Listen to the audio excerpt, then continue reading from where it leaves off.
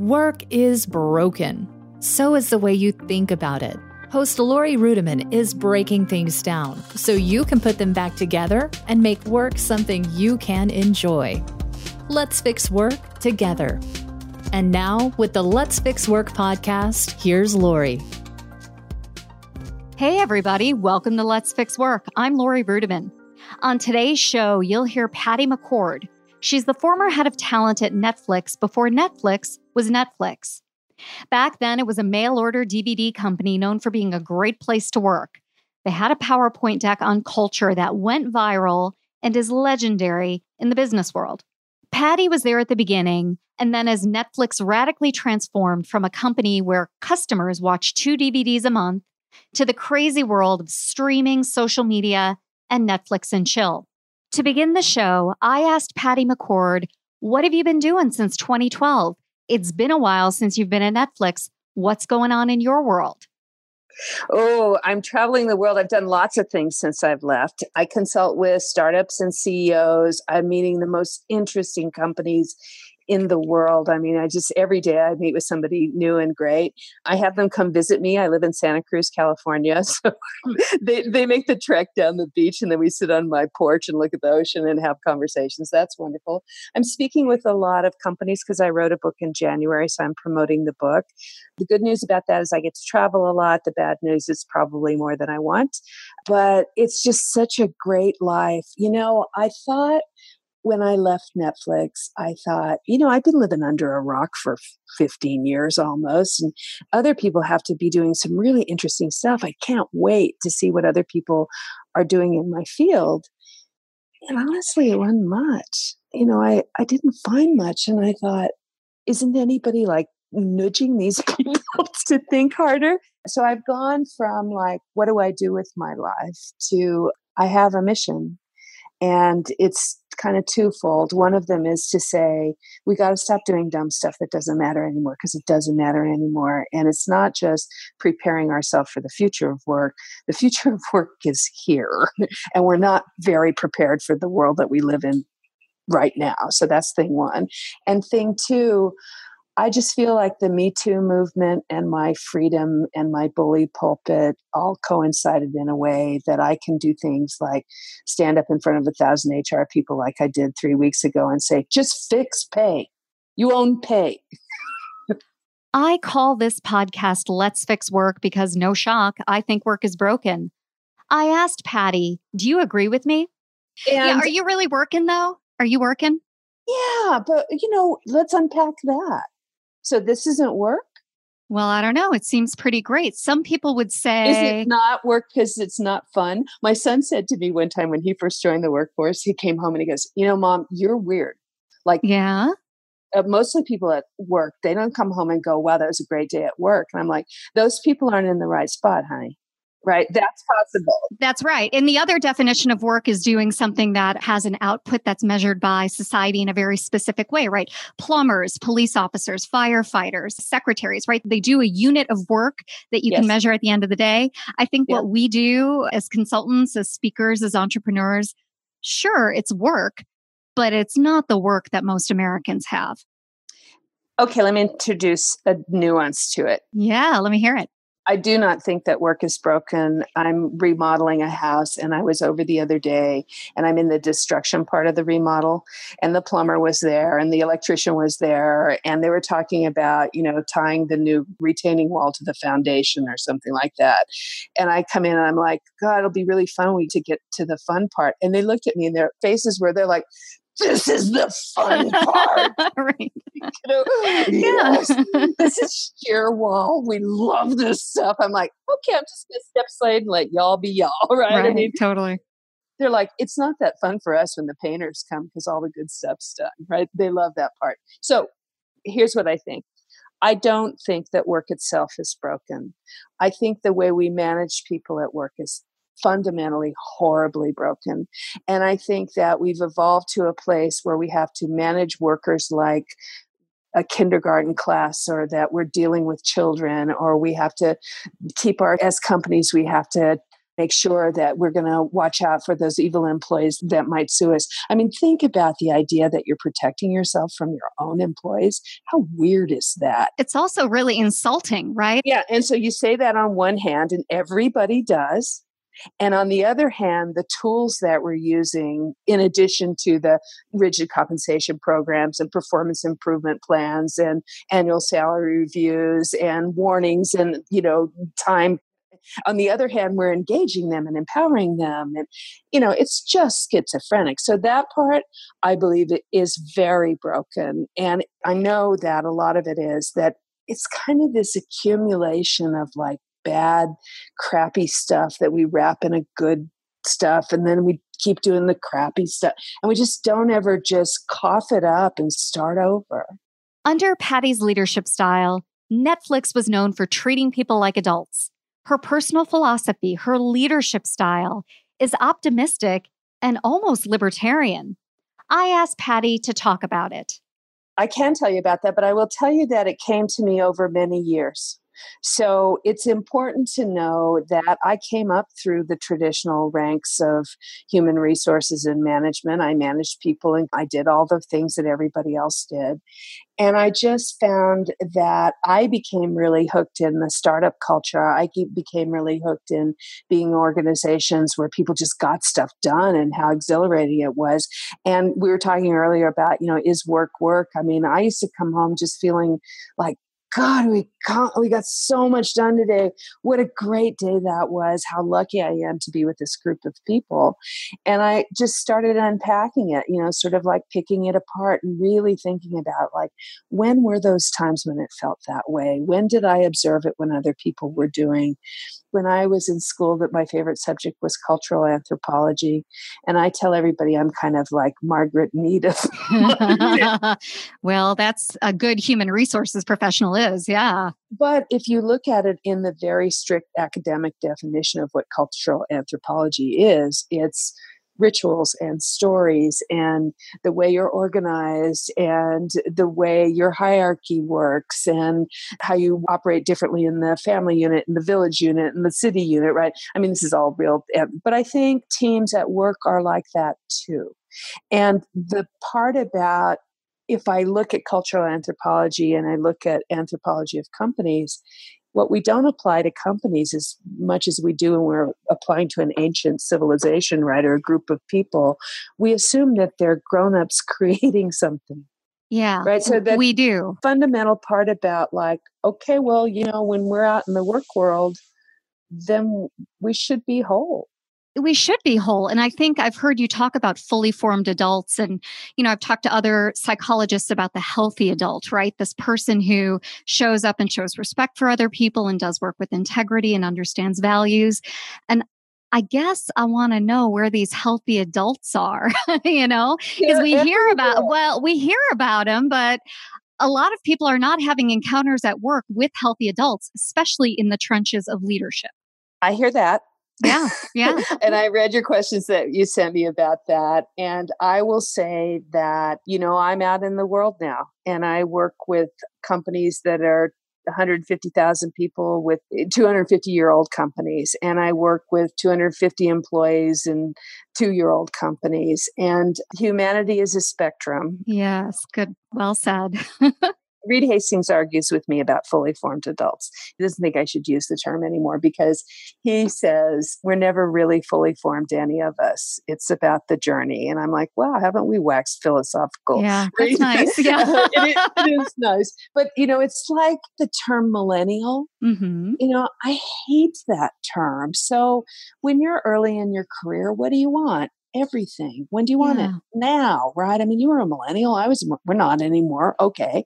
But if you take it instead and talk about maturity, then I know a lot of hardworking, really smart, dedicated, fabulously creative 20-somethings who are really mature and grown up about and take work very seriously. I don't know a lot of really immature 40-year-olds. Oh, yeah. So do I. But I mean, we can flip those and do that too. So I would say about most of American business is built on the management structure that we invented in tops down, hierarchical, very large corporations that, were the cool companies, the HP way, of their day. And it's just not, work is not the same anymore. It's collaborative. It's multidimensional. We can't no longer, the transparency issue, we can talk about transparency until hell freezes over, until you look at the levels and you go, well, VPs know something that, directors don't know, who know something that managers don't know, who know something that employees don't know. And even if that's the way you create your system, it's really hard to hold on to now because everything leaks. Yeah, that's right. Well, we've seen this in our government even, right? Well, but we've seen it in our society. I was talking to a very large corporation, and there was an HR person who asked me a question, how do I feel about working remotely? And I said, wow, that is just a weird question in 2018. I can't imagine it, but why are you asking me that? He said, at our bank, we require employees to be in the building from 9 to 5. And I said, that's interesting. In Manhattan. He goes, yeah. I'm like, God. It means everybody's day is 14 hours long, right? Yeah, it sounds horrible, by the way. I said, do you take their phones away when they leave the building at 5? Because we all work remotely, because it's actually not a phone in your hand. I don't know why we still call it that. It's a computer. Yeah. Right. So we're not just able to get on the phone and talk to each other when we leave work. We're able to get on our computers and find out information about our worlds, our companies, our customers, our colleagues, in real time, 24/7. I started thinking, why did we used to come to work? Right. Like, our stuff was there. Well, our stuff was there and our boss was there. How about that? Yeah.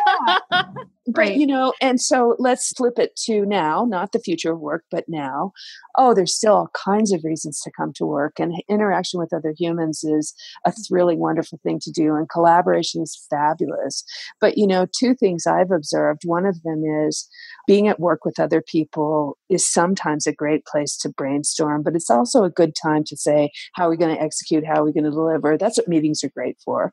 And sometimes real creativity happens on the beach or on a ski slope, right? And Yes. so I think the integration of our lives and our work is really healthy and really wonderful. And I don't find it threatening. And I don't find the part, our cell phones mean we're tethered to our jobs. I don't think so. I think it really frees us.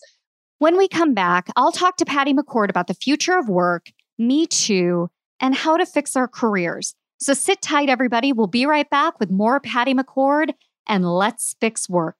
Hey, everybody, it's Lori Rudiman here. You know I'm all in on the Let's Fix Work podcast. I want to deprioritize corporate interests, amplify good ideas, and help people fix work by fixing themselves. But I need your help. Please head over to patreon.com/Let's Fix Work and contribute to the podcast's growth. I need your help in building an infrastructure, growing the community, and making Let's Fix Work a permanent place for good ideas. Your donation is essential for the show's success, and any contribution would mean the world to me. Thank you again so much for listening to Let's Fix Work, and thanks in advance for your support. Hi, friends. Welcome back to Let's Fix Work. I'm Lori Rudiman. My guest today is Patty McCord, former head of talent at Netflix. I told Patty that I'm afraid of the future of work.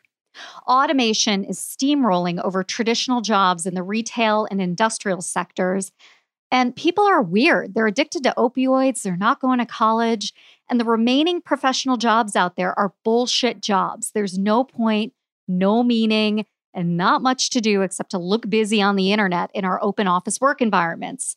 Now, I know my perspective is a little bleak and it's a little cynical, so I asked Patty to tell me what she thinks about the future of work.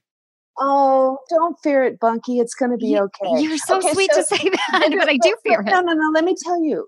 The part where you described steamrolling. Okay. Oh, it's here. It's not going to happen. It's here. Let me give you an example. Yeah, please. Last week, I'm in France. I get to go to France. And I'm talking to this group of lawyers for a company that does antitrust and M&A litigation. They've been around 250 years. They are the experts in this kind of work.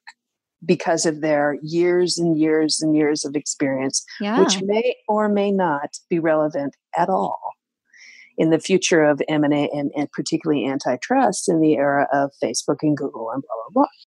So they realize this, right? The executives in the company really realize, wow, we really have to change the way we operate. We're going to have to change the way we compensate people because we're compensating them based on tenure and longevity in the firm. And that may or may not really be the skills that we need in the future. Like we really know it. And they're very articulate about it. And oh, by the way, our white guy in blue suit workforce doesn't actually play very well to the clients that we want. The IBMs and the General Motors of the world right now. Oh, by the way, I'm talking about Amazon, Google, and Facebook, right? Yeah, right. So I meet with the executive and they so get it. And they've already started on this journey of transforming their organization. I'm speaking to like hundreds of leaders in the firm. And one of them raises his hand and he says, yeah, it's kind of like speaking for a friend. Mm-hmm. There are people in my organization, not me, but who are somewhat reluctant to embrace these changes in technology and they find it frightening and they find it threatening. And what do you do about people who do that? And I happen to be in this global forum, right? And I said, so just out of curiosity, how many of you guys in the room, 400 or so, use Netflix? It's where I came from. How many guys watch Netflix? And 400 hands go up, right? And I'm like, how hard was that? It wasn't hard at all. You mean that technology that completely transformed the way you consume video entertainment? Anybody here, raise your hand if you're working on a rotary phone. Yeah. Like, okay, so we're creating a bigger fear about a something, an unknown that's actually creeping into our lives all the time in ways that really matter and really make us better. And so for me, partly because I come from technologies, partly because this is my world, I've learned to say, okay, things are changing. Is it better? How can I make it better? And what we do, I think where we get trapped is we want them both. We want to keep the old way because it makes us safe and secure. Right. And the new way scares us. But the new way, if it doesn't scare us, makes our lives better, then we do it. We just jump up and do it. Right? Well, I have to tell you, I'm an advocate of the new way. I left human resources. I love the new way, but I am worried about the population globally or even in America who are on disability because they haven't been able to find work. And so they're lying about that, or they're addicted to opioids, or they're part of the retail apocalypse. And there's no real social contract in place to take care of their health care, their retirement, all of that. That's the part that keeps me up at night because we don't have a mechanism for them to re-enter the labor force, even as just students of a new way of work to help their creative thinking. Step back, girl. Yeah, no, I don't know why. You're the guest and suddenly I'm like interviewing myself. Sorry about that. It's not the first time it's happened. Yes, so, of course. I can't help you with all of the world's woes. I can't really address the opioid epidemic because it's really not something that I can help you with. Of course not. Yeah. I can help us think about a couple of other things. Yeah, tell me. The first thing that we can do societally is stop lying. Coal mining's not coming back. Okay. And falsely promising people that we're going to bring back industries that no one wants to work in. Let's pick on coal mining. It's like, you want to be a coal miner? No one wants to be a coal miner. It's a horrible job, right? And the people are clinging to that because they're clinging to a promise that has been a lie for decades. So let's move that into the white collar corporate world. Come in out of college, intern. And when you join our firm, we'll take care of your career for the rest of your life. So I just did a talk, right? Every time I do a talk now, I say, raise your hand, no matter 1,000 people, 1,500 people, 100 people. I said, raise your hand if you're in the job that you had when you graduated from college. And it is literally zero. Yeah, of course. Yeah. This 1,000-person HR group, when it was zero, I said, oh my God, I work with a lot of mathematicians, and this is statistically significant. There's 1,000 people in this room from this particular region of the U.S. who every single one of you joined a firm that couldn't retain you. I mean, amazing. Yeah. Can you imagine that many crappy companies? And I'm like, and you guys are in HR. So how many of you use the word retention at work? Like, we don't care. It's a lie. Yeah. And why would you want to stay? Because somebody's job is to retain you. Right. So when we embrace the idea, and I'm going to throw out a couple of my thinkings that I think we can embrace as workers and as managers that's going to help us get through this. One of them, we have to stop lying about the patriarchal, matriarchal, whatever crearchal is that says we're going to take care of you. We're not. It's a lie. We don't. We haven't. Let's get real. Second of all, if you're going to sit there and passively expect things to happen for you in your career because you joined the right firm, that's a lie too. So you own half of it. You own your career forever. So we got to find a way to address these issues where both sides of the workforce have responsibility. So I absolutely think that we can do a lot to retrain America to do other things. Like, let's take coding, for example. It's really hard. It's really hard. It's really hard. So how come every, 11-year-old with a computer can do it? 11-year-old boy with a computer, it's not right? that hard, right? I mean, but coding moves fast. That's the other thing. So, I'm in the middle of this. So, I can use some great examples. Do you know that medical devices like heart pumps and things like that, a lot of them are coded in COBOL? I do know, yeah. Because it's the oldest language, it's the most reliable. And when they put something in your body and they want it to work for a really long time, they use the computer language that's been around for 50 years. It's amazing. So we can look at everything and say, what's the current skill set to be great at these things? And some of the current skill set really fundamentally is the ability to be flexible and own your life. I asked Patty to share her take on careers in the modern workforce and if career is even the right word anymore in a broken, fractured, and freelance work environment. How do we have to suffer under these people who don't treat us like adults and, treat us like infants? Well, you don't. Agreed. You don't have to suffer. Yeah. This is how careers really work. At some point, you stand up and in your mind's eye, you're like, I hate this job. I hate this guy. I wish I didn't work here. And then you start building your resume like secretly in your head. And at some point you go, oh, I know how to do stuff. I totally remember this. I'm like, I'm a professional. Who knew? I actually have years of experience doing something.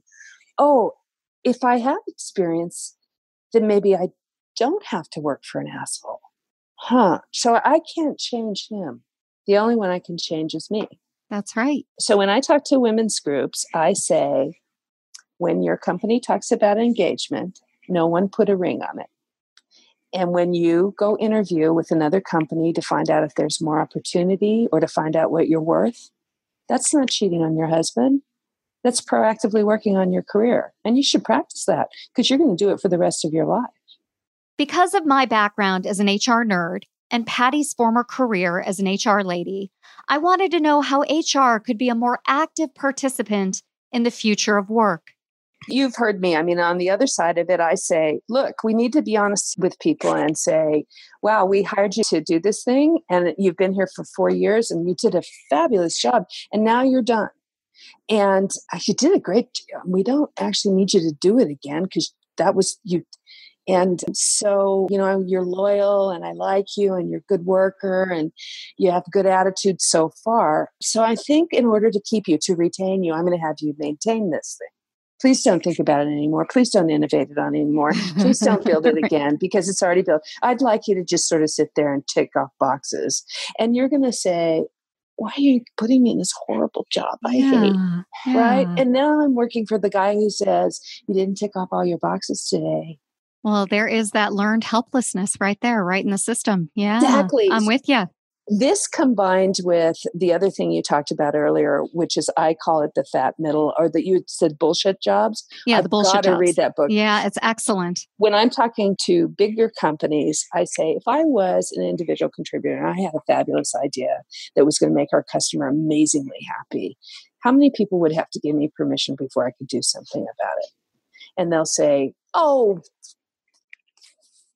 5. I was going to say 7. That's optimistic. 7, yeah. Right. And I'm like, right. Well, just to be clear, of those 7 people, let's be generous. 3 of them, their whole job is to say no. That's right. Yeah, absolutely, Patty. That is so true. Because they don't get their power in green lighting. No, they get their power in owning and stopping innovation. Yeah. Well, and can you imagine how crappy that job is? They're all crappy. That's part of the point. That's part of the podcast. It feels impossible to have a podcast called Let's Fix Work without talking about Me Too. I wanted to know if Patty thought things were really changing for women or if we're just going to go back to the status quo when Me Too falls out of vogue. I can only speak for myself because I've been a feminist and at work for 30 something years. And like, I'm just done. I'm done with being nice. I'm done with being polite. I'm done with suggesting. I mean, it's time to do a lot of stuff and we can do it right now. It's not really hard. So let's take fixing pay. I just read yet another glowing, praising article of Mark Benioff at Salesforce and how he equalized pay at Salesforce. And don't get me wrong, thank God he did it. Thank God he's talking about it. Thank God he made it a public thing. Do you know how much it cost them? It cost them $3 million. What the hell is the run rate of Salesforce, right? Yeah, it's like nothing. Yeah. It's nothing. And you know what it is for all the rest of us? It's like nothing. Yeah. It's like nothing. So I'm ready to just stand up and say, look, we know what needs to be fixed. Let's go do it. And I think if we can fix some of those fundamentals, then we really can change things this time. And I'm worried, like you are, I'm worried that the Me Too movement is going to be just another sensitivity issue that we throw over to HR to be fixed with training. And so I spend a lot of my time right now saying, look, we know what the fixes are. Let's go do it. So I do think it's different this time because there are more of us who have a certain amount of power. Yeah, I think you're right. There's not, and we are willing to speak out. And I know, at least for myself, I don't have many consequences. I was introduced to Patty McCord through friend of the show, Bob Sutton.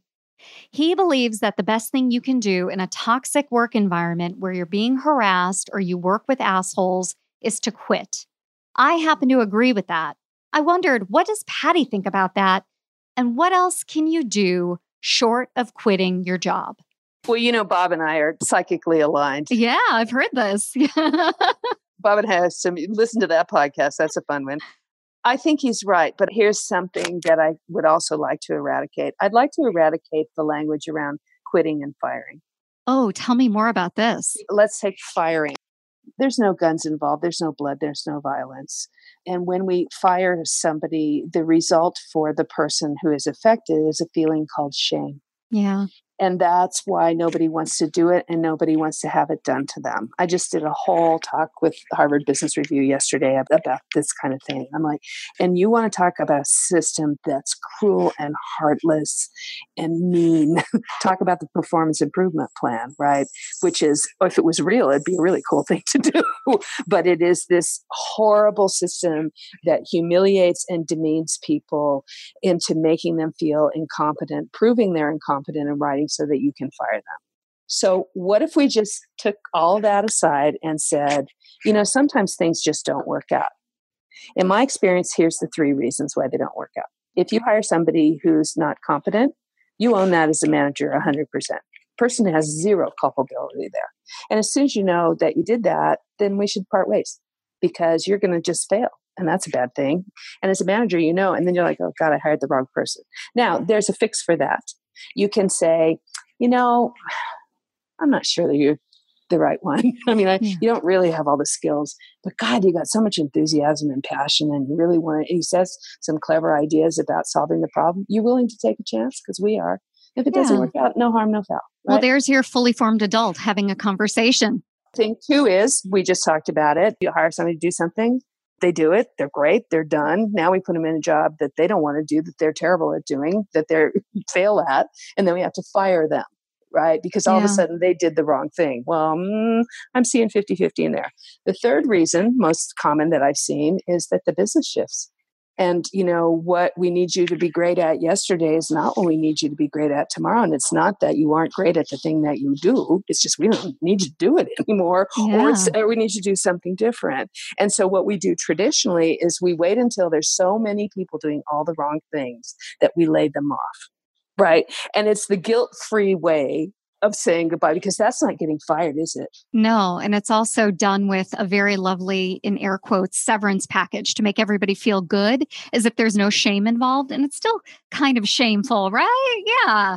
Back to the, when I ask everybody, are you still in the same job you had before? I don't ask, why did you leave? So that you have to tell me the shameful truth about the breakup.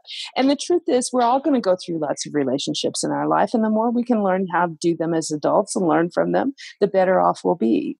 I recently heard a story of an HR leader in St. Louis who is still grappling with race relations and the fallout of the Ferguson riots. Her employees told her, "Now you know what we deal with. We get pulled over for unfair reasons all the time, and some of us are late to work for reasons out of our control. There's an attendance policy at our company, and it applies to more minorities than it does whites. And it also hurts more minorities. The data shows that. We're penalized at a higher rate. Why is remote work and flex time good for some parts of the company and not for others?"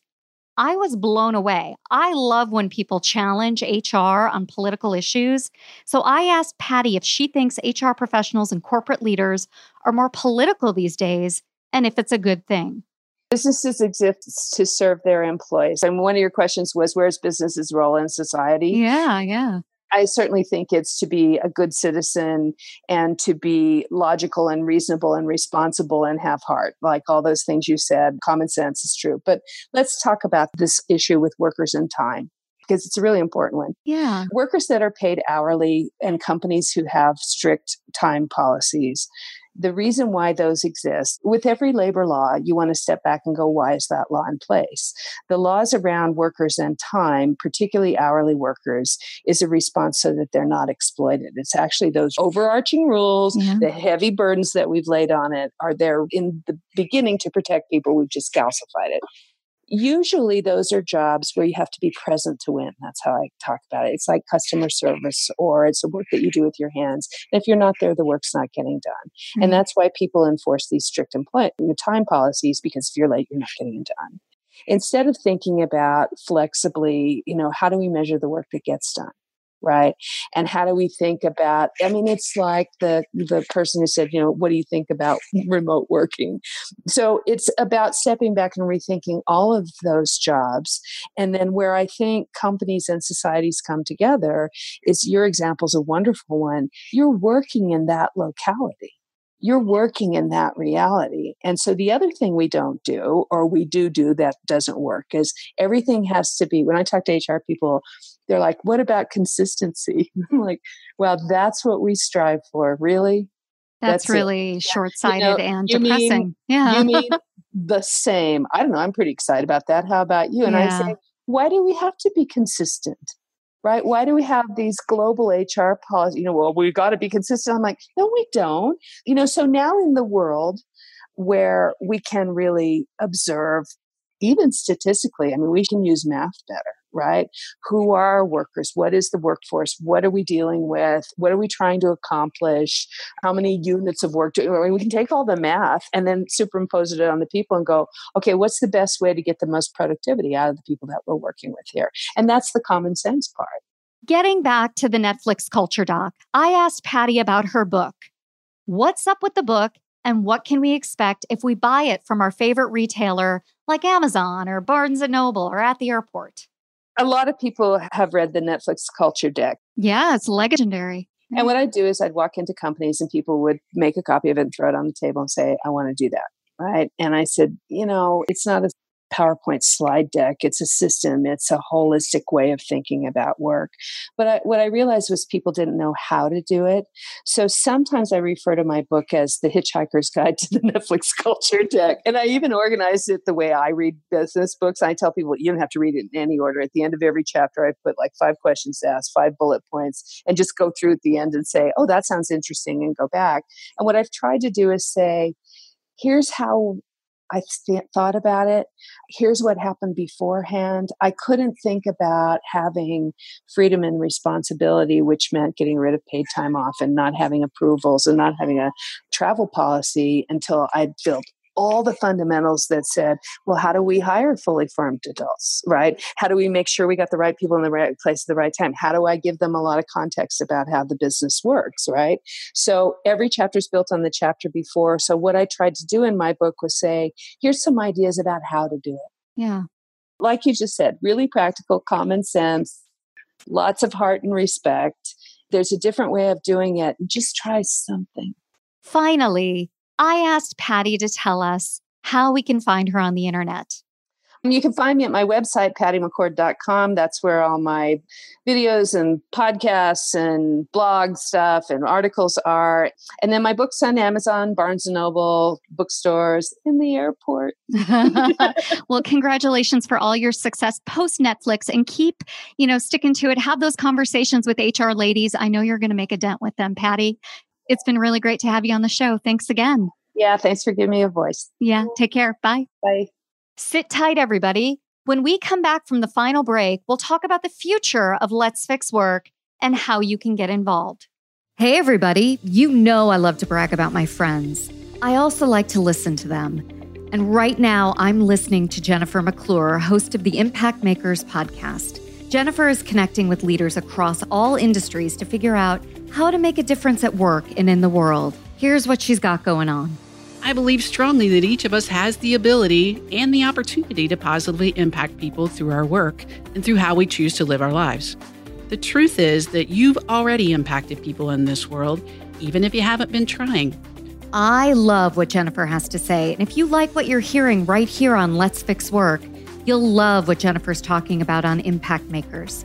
So go to jennifermcclure.net/iTunes and subscribe today. Hey friends, do you want to get involved at Let's Fix Work? Oh, I would love that. Do you want to be interviewed for this podcast? Do you have big ideas? Well, head over to patreon.com/Let's Fix Work to sponsor the show and get involved in growing the Let's Fix Work community. Also, while you're on the internet, just connect with me at Let's Fix Work or L. Rudiman and say hello. I'd love to hear from you. I'd love your positive feedback. And I would just love to know how life is going for you. Let's Fix Work is a production of One Stone Creative. Audra Casino, Megan Doherty, and Gerson de la Flèche make the show sound great. The show is growing, and it's growing because you are subscribing. That's more important than downloads, if you can believe it. So please head over to iTunes, Stitcher, Spotify, Google, and hit the subscribe button. It would mean the world to me. Now, that's all for the show this week. We hope you enjoyed it. We'll see you next time on Let's Fix Work. Thank you for listening to this episode of Let's Fix Work. Wouldn't you love to get your hands on Lori's no-holds-barred, honest HR handbook for employees and pros alike? Download it for free at lorirudiman.com/DIYHR.